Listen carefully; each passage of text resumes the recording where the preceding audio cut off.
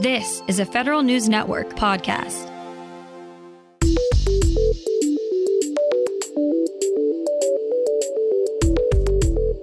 Coming up on today's Federal Newscast, GAO warns the Coast Guard that it's way behind improving safety aboard older commercial fishing vessels. EV driving DoD employees will have an easier time charging their vehicles in 2023. And veteran homelessness dropped 11% in 2022. These stories and more in today's Federal Newscast.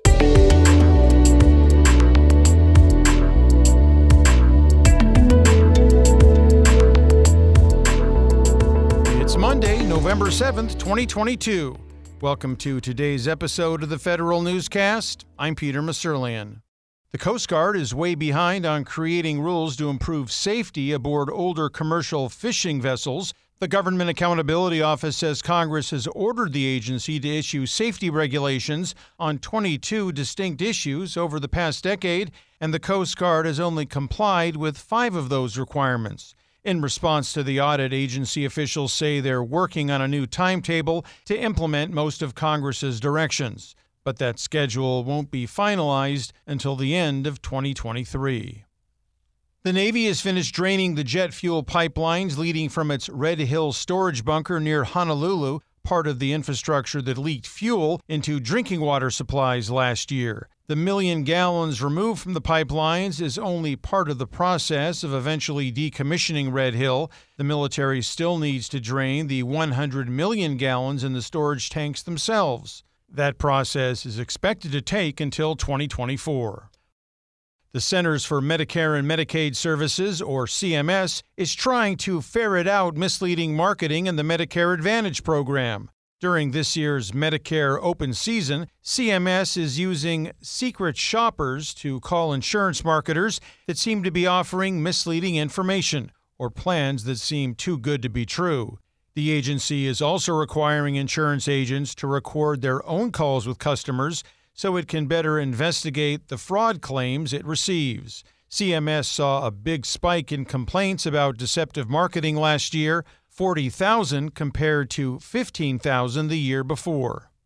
The cyber dashboard run by CISA is in line for its next upgrade. Federal News Network's Jason Miller has the details. The Continuous Diagnostics and Mitigation, or CDM program, has implemented its dashboard at 89 agencies, 78 of which received the latest upgrade. The Cybersecurity and Infrastructure Security Agency already is planning to move to version 6 and add cross-cluster search capabilities government-wide. Currently, 20 agencies are testing out cross-cluster search, which lets CISA and agency leaders take a deeper dive into the data to look for real or possible vulnerabilities. CISA recently saw the value of cross-cluster search in helping agencies deal with the OpenSSL 3 threat. Jason Miller, Federal News Network. Defense Department employees and service members with electric cars will have an easier time charging their vehicles in 2023.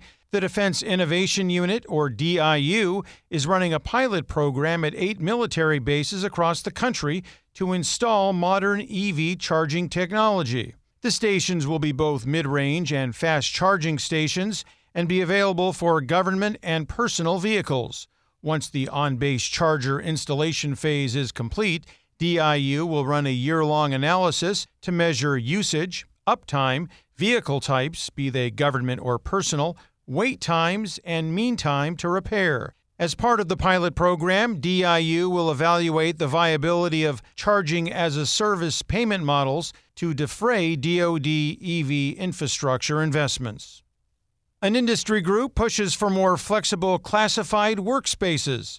Federal News Network's Justin Doubleday reports. The Intelligence and National Security Alliance is recommending spy agencies build more shared, sensitive, compartmented information facilities, or SCIFs. INSA says it will give intelligence officers and analysts more flexible workplace options. And shared SCIFs would also give small businesses a better chance to compete for classified contracts, according to INSA. The Senate's version of the 2023 Intelligence Authorization Act would require a Comptroller General review of the annual average utilization of SCIFs across government and industry. Justin Doubleday, Federal News Network. Unions are accusing the Bureau of Engraving and Printing, or BEP, of bargaining in bad faith. Multiple unions representing BEP employees sent a letter to Maryland Democratic Senators Chris Van Hollen and Ben Cardin asking for intervention on their behalf. The unions allege BEP is delaying negotiations on new union contracts, which has led to multiple workplace grievances being filed and a drop in workplace morale. The unions include the International Association of Machinists and Aerospace Workers, the Graphic Communications Conference of the International Brotherhood of Teamsters, the Washington Plate Printers, and the Fraternal Order of Police.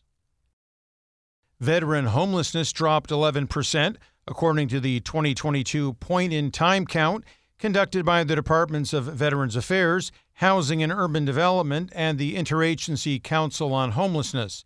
The count conducted in January 2022 found that there were just over 33,000 homeless veterans in the country, down from over 37,000 in 2020. According to the VA, this was the biggest drop in veteran homelessness in 5 years. Additionally, VA says it's well on its way toward its goal of rehousing 38,000 veterans in 2022. The agency says it's already placed 31,000 homeless veterans in permanent housing.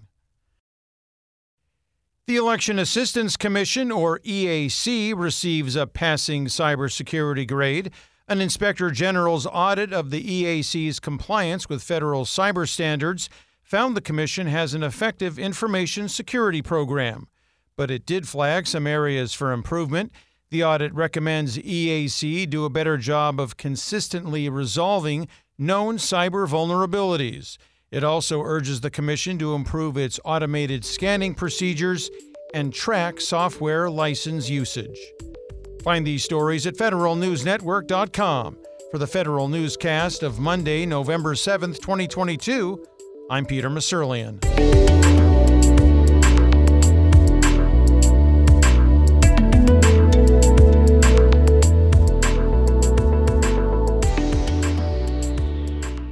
Reconnect with a carpool or vanpool.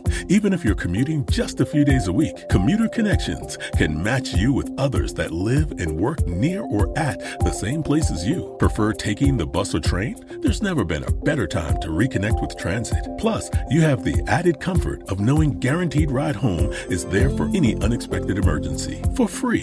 For more options, visit commuterconnections.org or call 1-800-745-RIDE. Some restrictions apply.